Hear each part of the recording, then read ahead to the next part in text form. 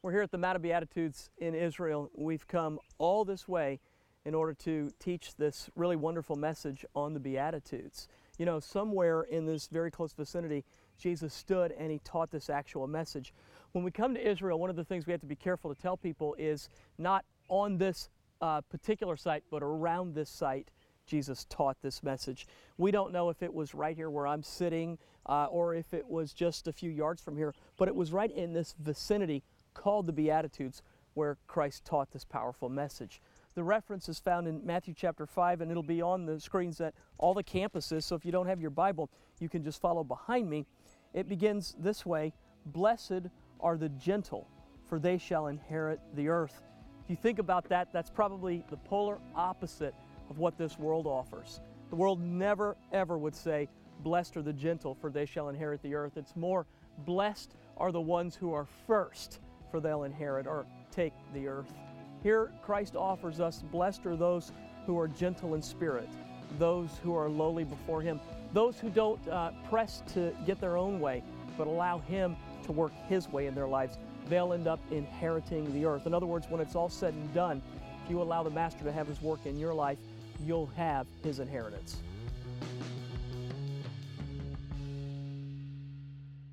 Howdy, folks. That seems to throw you every time I do that. Does this work better? Hi, church. It's like the howdy thing. We're in Colorado. It's all good. Hey, if you are visiting this weekend, a little bit different than we normally do, we're taking the Beatitudes, and rather than taking all 8 Beatitudes and doing 8 weeks with it, we divided it in half. We're having our teaching team each share one of the Beatitudes. So we're doing 2 per weekend, and we're taking about 20 minutes each to do that. Last week, Pastor DJ and Pastor Terry started this new series, did a fantastic job. If you heard them, let's give them some love. I thought they did excellent. Really appreciated that. Today, it will be myself and Pastor Evan, and I'm going to begin with Matthew 5:5. "Blessed are the meek, for they shall inherit the earth." Interestingly enough, last weekend, I was invited to teach at a men's advance and at a church, and had a great time doing it. But one of the requirements was, would you fill out sort of a little bit about yourself? Not a resume, really, but just would you just give us some information that we can introduce you by? And so I sat down and I began to write what it is about myself that people who don't know me would need to know. Let me just throw this out to you. If you've never ever had the opportunity to do something like that, it's really strange when you have to sit down and start writing things about. You're tempted to make up a lot of stuff when you don't feel like you got a lot to put on there. And so I was writing all these different things down, and I kept taking the paper, crumpling it up, throwing it away, and finally I've come up with my new life statement. Here it is, and I think it fits with this message. See if this wouldn't be how you would describe yourself. I wrote it this way: I am a nobody trying to tell everybody about a somebody. If I had to break it all down, pull everything else out of it, I would suppose that's probably the easiest way to say who I am and what I'm trying to do. What is it about when we present ourselves that way that it becomes attractive to people? Now think about it for a minute. Somehow we all identify with that, and somehow immediately our guard goes down, and we're attracted to that. Versus this introduction. Here's my pedigree. On my father's side, distantly, we're related to Miles Standish, who was a pilgrim. My daughters, if they want to, can join the Daughters of the American Revolution because of that. On my mom's side, we have an Indian heritage, and one of them was a chief, so I'm Indian royalty. How about that right there? I did well in school, played 4 instruments. Everybody wanted me on their team. When I graduated from high school, I had more opportunities to go to college, and everybody wanted me to pledge. I've done a 27-year ministry, and it's been really successful. I've been married for 30 years, and my wife adores me. I have 5 children. Now, you might go, you're really into children. No, I'm into their mom, but my children love me also. And I have a really bright future. How many of you are excited about that right there? What is it about introducing ourselves that way versus the other way that either causes people to reject and to almost pull back away, as opposed to when we come through the meek route or the humble route or the route of humility that causes people to immediately drop their guard and identify with us, doesn't it? Almost, here's what I found. Almost people are willing to give you their heart instantly to listen to you, as opposed to if you go the other way, trying to impress people. One of my favorite speakers said it this way one time: if you want to impress people, tell them about your successes, but if you want to impact them, tell them where you struggle. Isn't that the truth? That when we're willing to humble ourselves, when we're willing to open up, when we're willing to show who we really are, that it causes people to come towards us, doesn't it? Rather than to be repelled by us. All right, so we come to this interesting beatitude, Matthew chapter 5, verse 5. Jesus is teaching, probably, most scholars agree, the message was no more than a 30-minute message, and maybe the best message ever taught on the planet. He is concise, precise, and unbelievably clear in what he says. Matthew 5:5, look at it again. Blessed are the meek, for they shall inherit the earth. All right, quickly, let me tell you what meek isn't, what it isn't. Somehow in our day and age, the word meek has taken on the connotation, the idea of being weak, pitiful, pathetic, wimpy, sickly, or impotent. Somehow without power.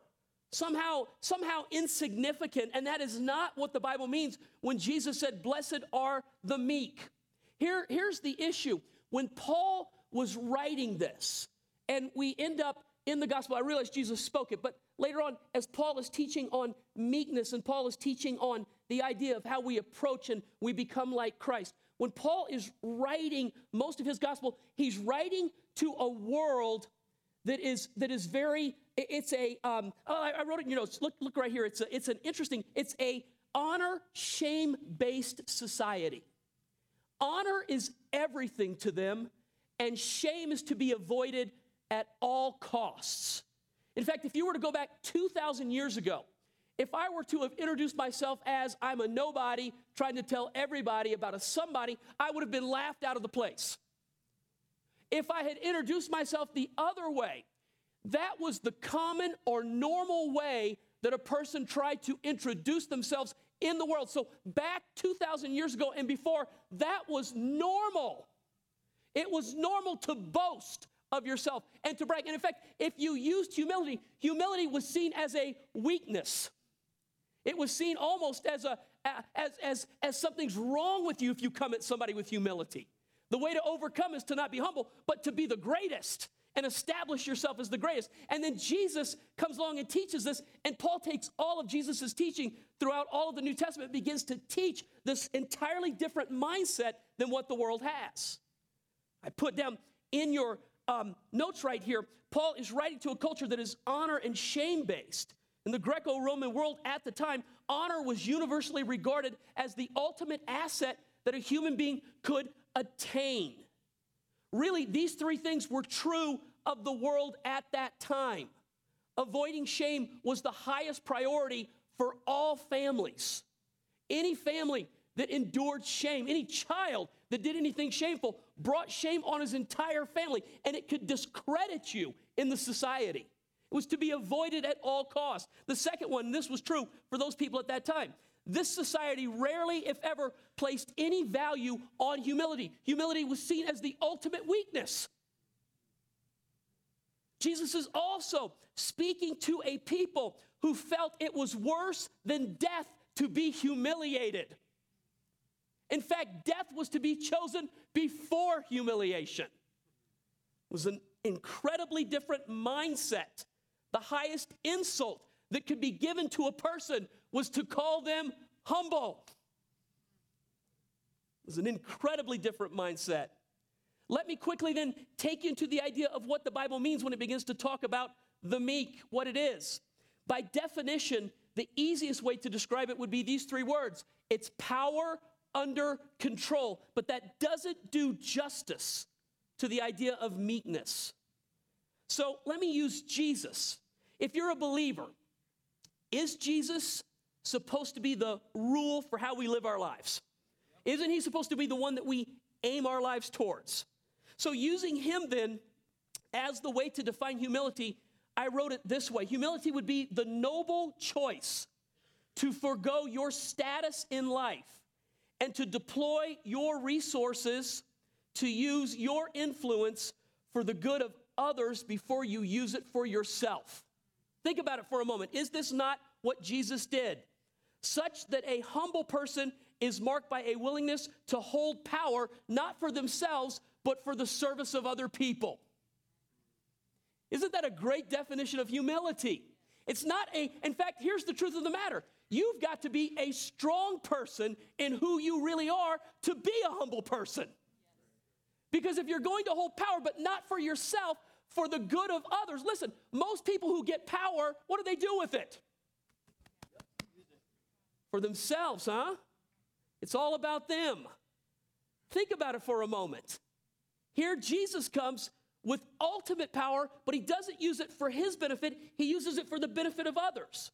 Philippians chapter 2, verse 2 through 8, Paul takes the teaching of Jesus and begins to break or to change the mindset of that day. And this is what this scripture says.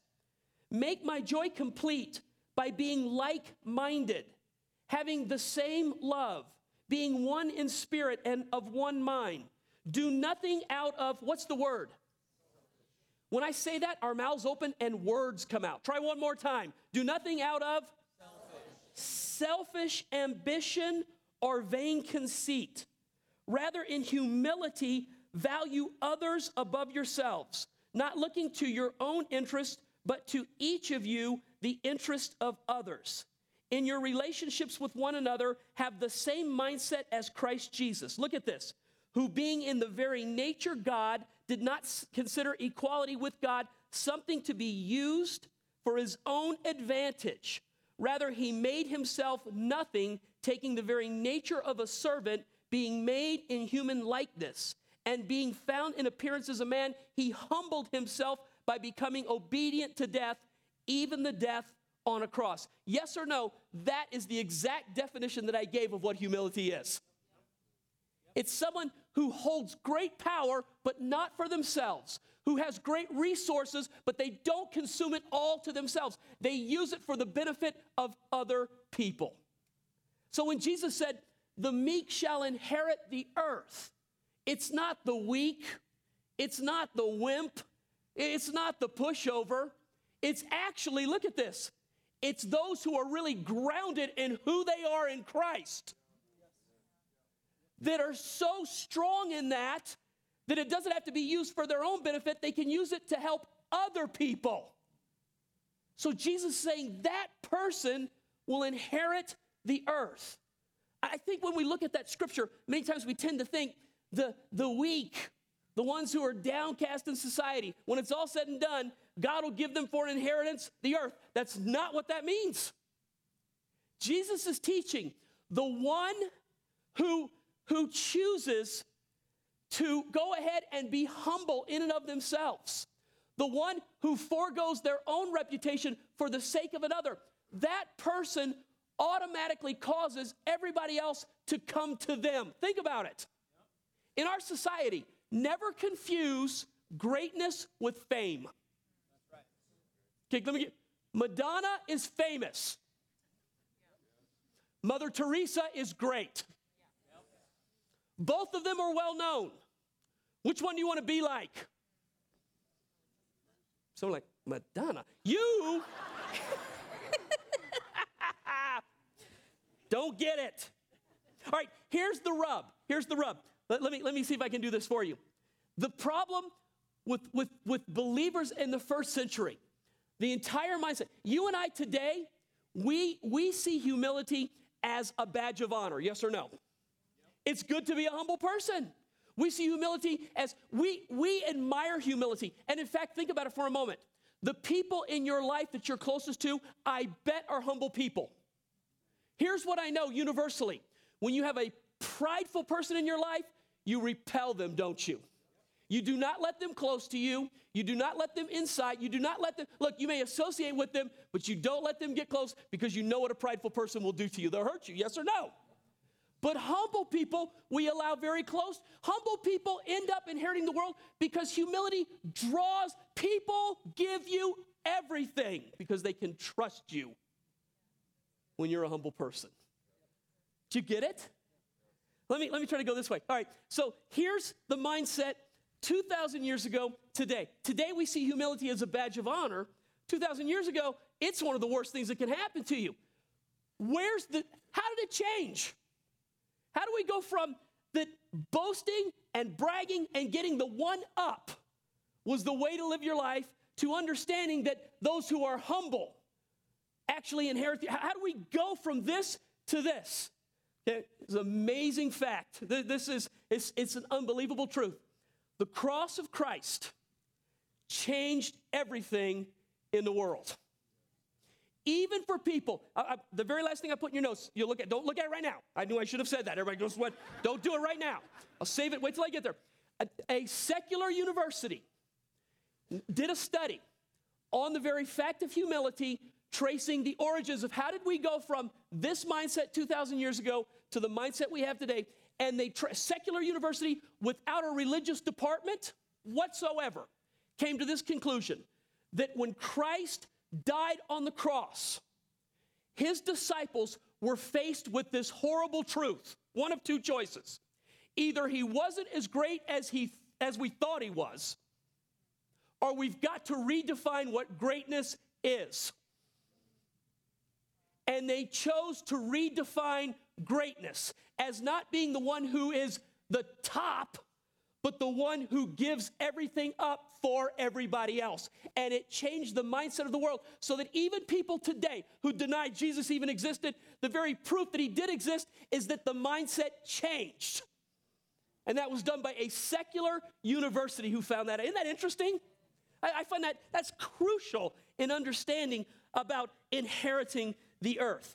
So the followers of Jesus were forced to deal with these issues. One, Jesus wasn't as great as they first thought, or greatness had to be redefined to fit with the fact that he seemingly had a shameful end.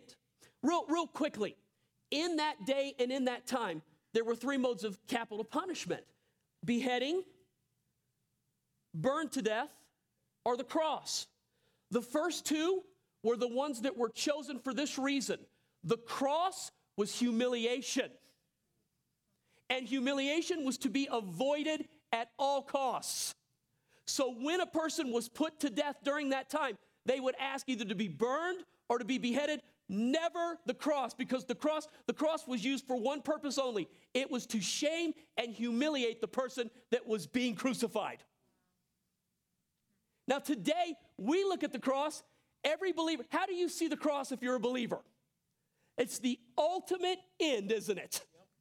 It proves ultimate love. That mindset during that time, it was shame. It was humiliation. It was to be avoided. So here's Jesus' disciples who are thinking, this guy's going to come right all the wrong, put everything back. He's going to put the Jews in their rightful place. He's going to make sure that the Romans are put in their rightful place, and God's kingdom is coming to the earth. And Jesus is telling them the whole time, I've come to give my life up. And then he dies the most shameful death that could be given at that time. And the disciples are faced with either he's not as great as we thought he was, or we've got to redefine what greatness is. And they came to understand greatness is not this and being the king. Greatness is being the one who's willing to give that up in order to save everybody else. Isn't that an interesting thought right there? Here was the game changer in the whole thing. Listen to this. Humility is a chosen issue. Humiliation is thrust upon you. Jesus wasn't humiliated. Jesus chose humility in order to save us, didn't he?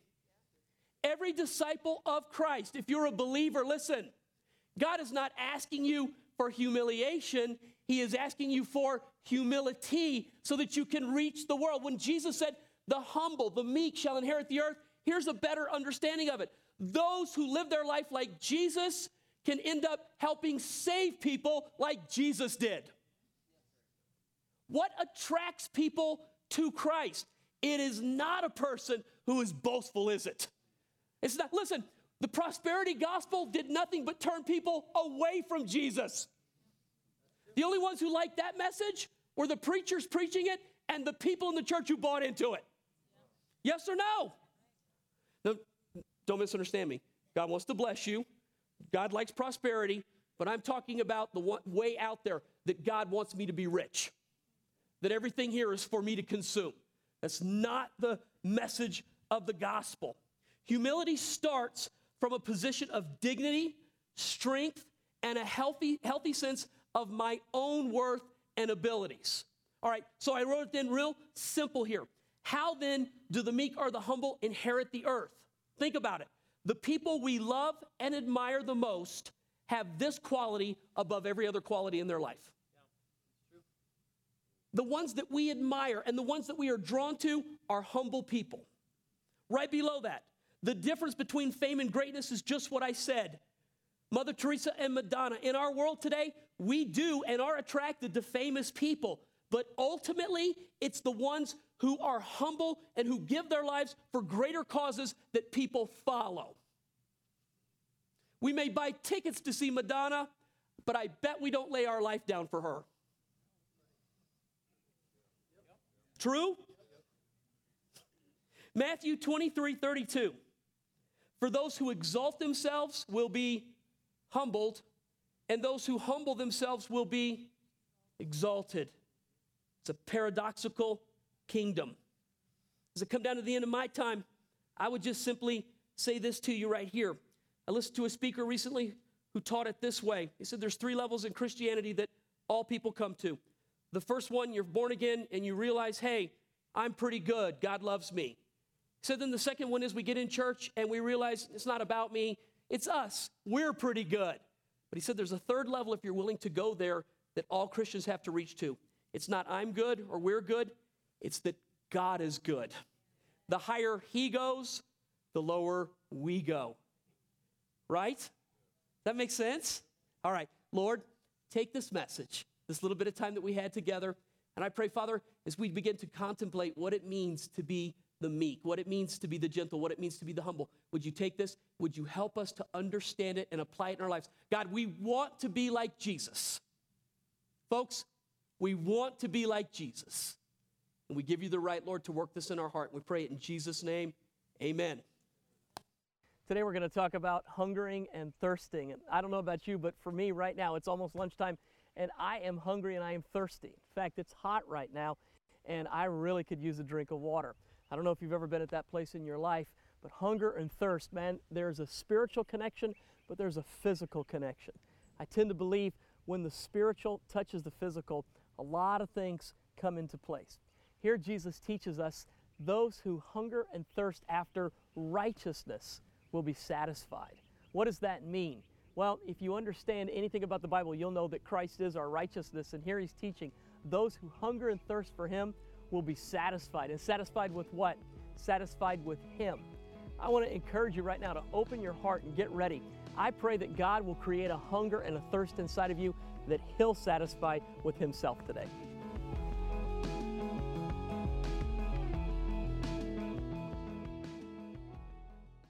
Well, hello everybody. My name is Evan Martin and I am the campus pastor over at the Lakewood campus.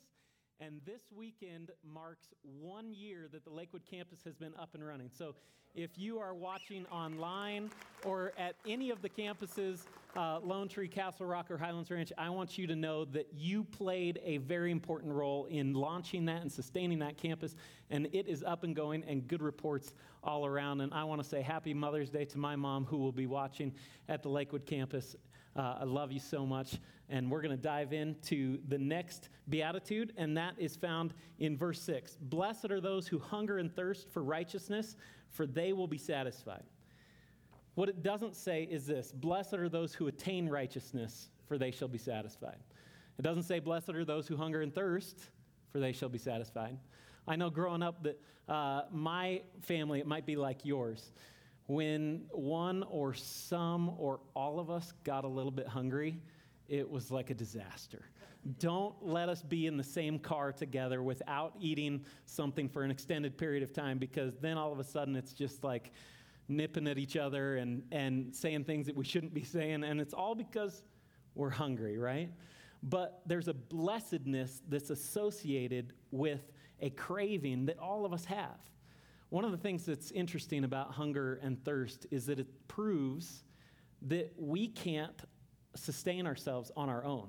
right? We need something external to keep us going. We are not robots. We're human beings. And so we need something external.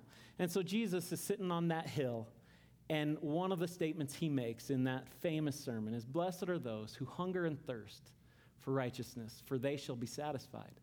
Well, if you were sitting on that mountainside and you heard Jesus say that, I think one of the things that you would have immediately thought of, maybe you would have glanced if there were some in the crowd, maybe you would have thought about some, maybe you would have been related to some. And those were the Pharisees, the Sadducees. Those were the guys that really did try to attain to righteousness. In your notes, it says they have 613 commandments that they tried to follow. These guys, even though we've kind of demonized them in our day and age now, we kind of look at them like they were on the wrong side of the Jesus crowd, right? They were the guys that Jesus kind of picked fights with. But those were, if we were living in that time, would have been people that we would have looked up to. We would have listened to them as they taught. We would have wanted to be more like them. Now, they set a standard so high that it was difficult for anybody to attain to that. They made rules on top of their rules just so that they wouldn't break those rules, okay? They tithed on their spices. Now, I was the business pastor here for a little while, and I know that in the course of time that I was there, we never got any plastic baggies full of spices. We've got people that tithe, and we've got people that give, but I haven't yet seen anybody bring in a tenth of their spice from their spice drawer, right? So these guys went above and beyond. And so when they heard Jesus on that hillside say, "Blessed are those who hunger and thirst for righteousness, for they shall be satisfied," they probably patted each other on the back because that's what they were doing to a certain degree. They were hungering and thirsting for righteousness. And so that's righteousness according to the Pharisees. But at the end of this sermon, if you flip through towards the end of the chapter 5 of Matthew, you know that Jesus says this. It's found in verse 20. "For I tell you, unless your righteousness exceeds that of the scribes and Pharisees, you will never enter the kingdom of heaven." Well, wait a minute. These guys crossed off every T and dotted every I. They went above and beyond. They were the good guys in that society. And Jesus gets done making a list of beatitudes, of things that we can live our life by, and then he flips it real quick and says, "Hey, but you got to be better than those guys if you want to play a part in this kingdom." Well, that would have made me, you, all of us potentially walk home thinking very hard about how do we do this? And I think we would come to the conclusion, I don't think it can be done.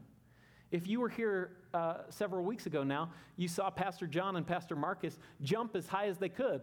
And then the goal was to reach the moon. And it didn't matter who out-jumped who, they both fell short.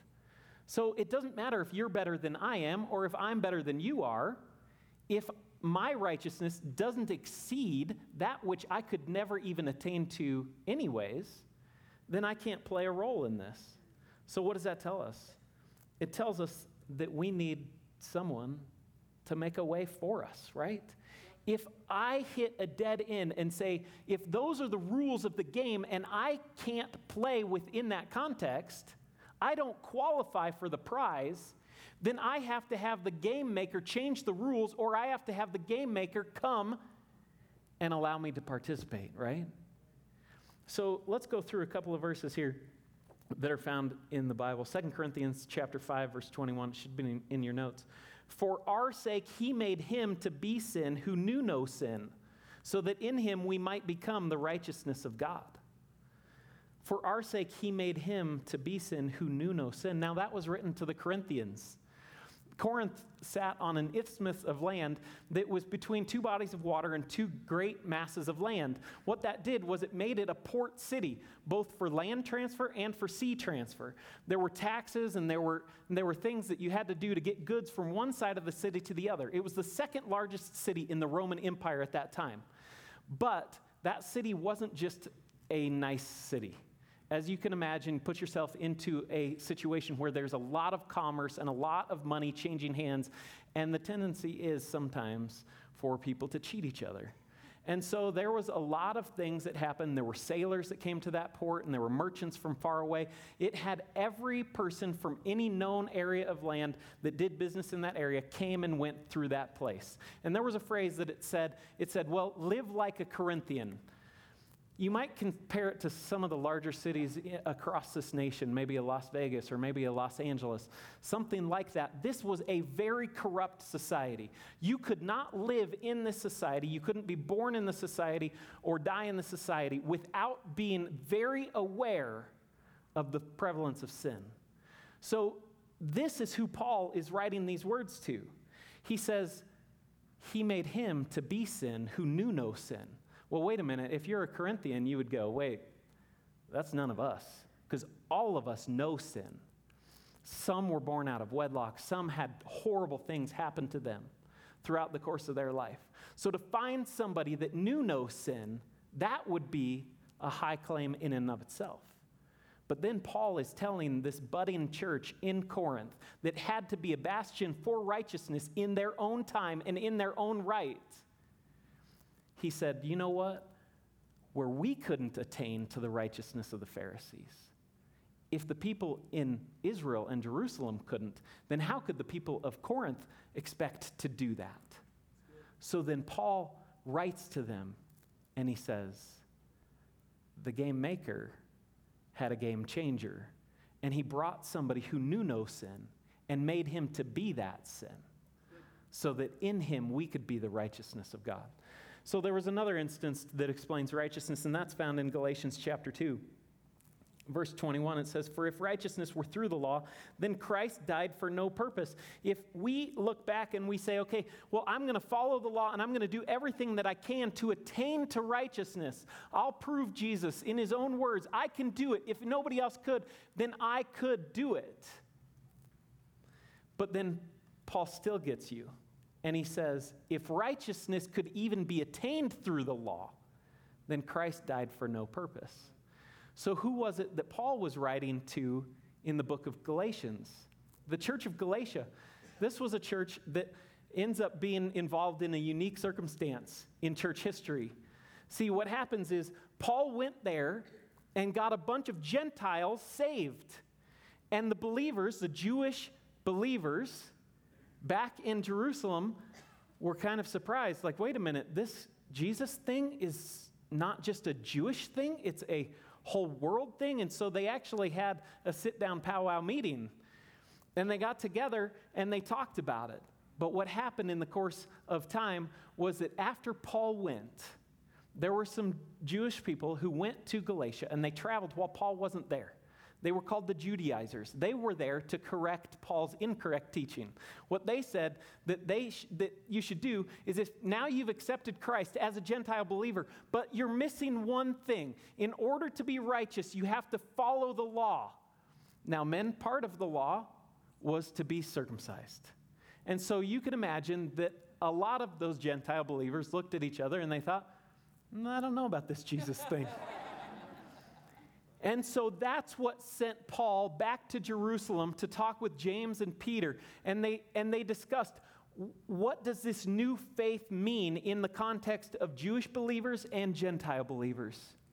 And they came to the conclusion that if righteousness could be attained through something that we do, then Christ died for no reason. So they established that you don't have to become a Jew to believe in Jesus and to carry his message. So, as we continue here, he is our righteousness. We are to hunger and thirst for him. Because if we can't attain righteousness that exceeds that of the Pharisees, then we have to understand that he becomes our righteousness. So what does it look like to hunger and thirst for our righteousness? What does it look like to hunger and thirst for more of Jesus in our life? Because if we just want more rules and more regulations, that will only get us so far. We will be good people, but that's not the righteousness that Jesus came to instill in each and every one of us. So what does it look like for us to hunger and thirst after him? Well, there's a little guy in the Bible, and it's found his story is found in Luke chapter 19. You guys know him from probably Sunday school. Zacchaeus was a wee little man, and a wee little man was he. He climbed up in a sycamore tree for the Lord he wanted to see, right? So here's the story. Jesus is walking, and it says Jesus is walking and planning to pass through a town called Jericho. Jericho's the oldest city in the whole world, most scholars say. And so this city was destroyed by Joshua, right? And then it was rebuilt, and you can read a story about that. But now there's a thriving society in that city. And Jesus is walking into, and he was going to go out of Jericho. And as he's walking into Jericho, there's a blind man that calls out for him, right? And Jesus stops, brings the blind man to him, and asks the blind man what he wants, and ends up restoring sight to this blind man. So there was probably already a crowd following Jesus. But then he heals a blind man. You can imagine what that crowd is like, right?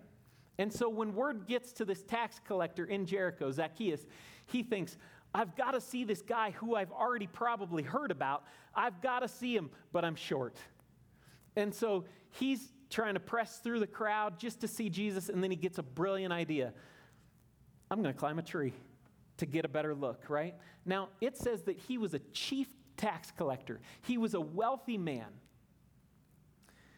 Think about somebody that you know that's pretty dignified, owns their own business, has everything put together and accounted for. And then imagine that person in your life scurrying up a tree and hanging, maybe wrapping his limbs around a branch and looking, trying to get a view of something that the crowd has obviously been paying attention to.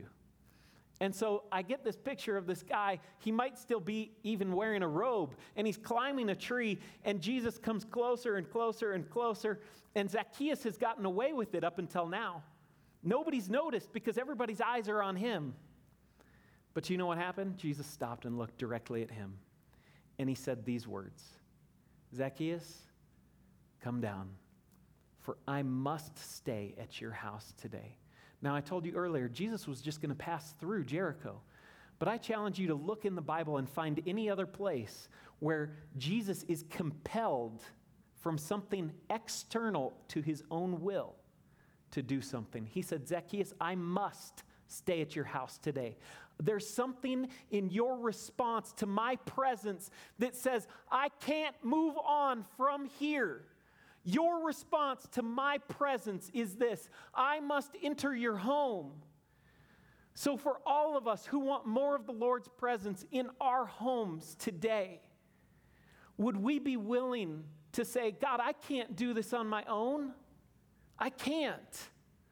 But I'll be willing to become undignified for more of your presence in my life, whatever that looks like, waking up earlier, staying up late, carrying my Bible just for the chance that I might have 15 minutes to spend reading it, changing the station in my car and plugging in some worship music just for more and more of God's presence in our life. So I'm going to close here with something that we typically do every week, but I want to put it into a little bit more context. See, we participate in communion, and we can do it individually, and we can do it corporately, and to be honest, the way that we do it doesn't matter. But I think in the context of Jesus being our righteousness and us consuming him, he said, if you don't eat my flesh or drink my blood, you have no part in me. What crazy words are that? You know that most of his disciples left at that point. But let's just put into context. You'll find a little plastic cup with a wafer in it at your seat. And there's no special rhyme or reason for how we eat or drink and participate in the Lord's Supper. But let me take you back to that night. And I'll read those verses, and we'll just hold on to this until the very end, and then we'll take both together.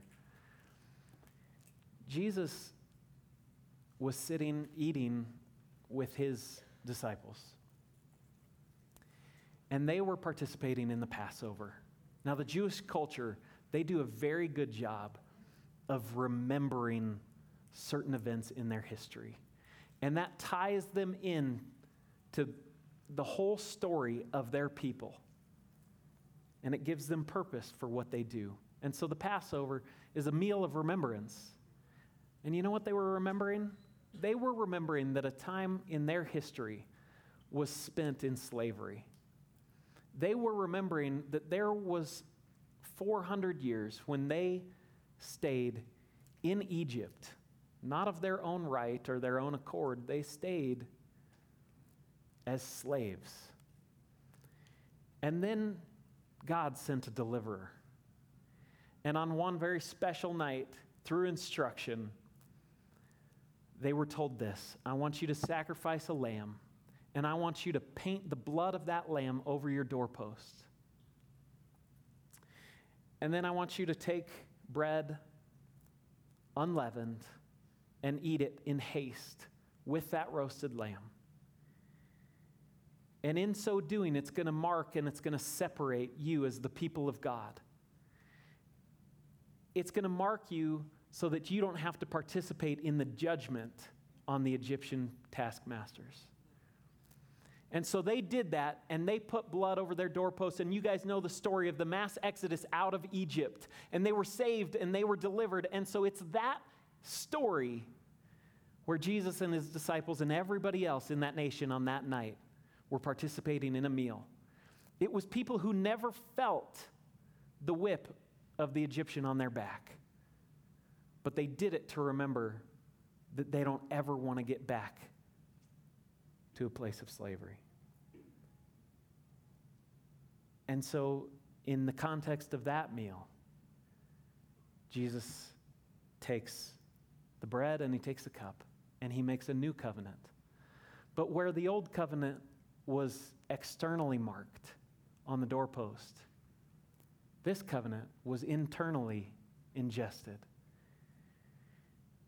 I think sometimes in church, we can be externally marked. But I think the call to righteousness is Jesus saying, come after me, make much of me, and with me you will find your righteousness. And so if you take this and pull off the first layer of plastic, you'll find a wafer, and it's not very special. But I know this: our God is in the business of taking little things, common things sometimes, and making them holy. Yeah. And he can redeem a wafer that's not going to taste like Lot. And he's going to say, this is us renewing a covenant. So if you have never done this in a way that says, I am marked internally by the blood of Jesus Christ, then this is you today saying this: Jesus, I believe for the first time. And if taking a little plastic cup and a little wafer is me being like Zacchaeus and climbing that tree, Jesus, whatever it takes, I want all of you. Jesus, whatever it takes, I want to catch a glimpse of you. And in so doing, if you'll invite yourself into my life and into my home, then I'll do that. So let's take this wafer and eat it.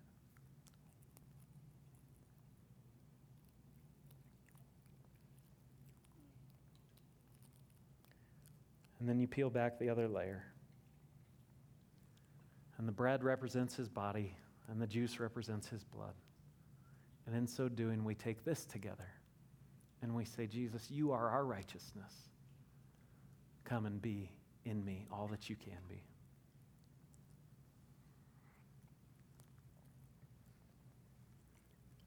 Heavenly Father, we love you and we praise you. And where there was no way, you made a way. And so we accept your gift, we accept your sacrifice, and we claim the life and the death and the resurrection of Jesus in our lives and give you all the praise for it. In Jesus' name, amen.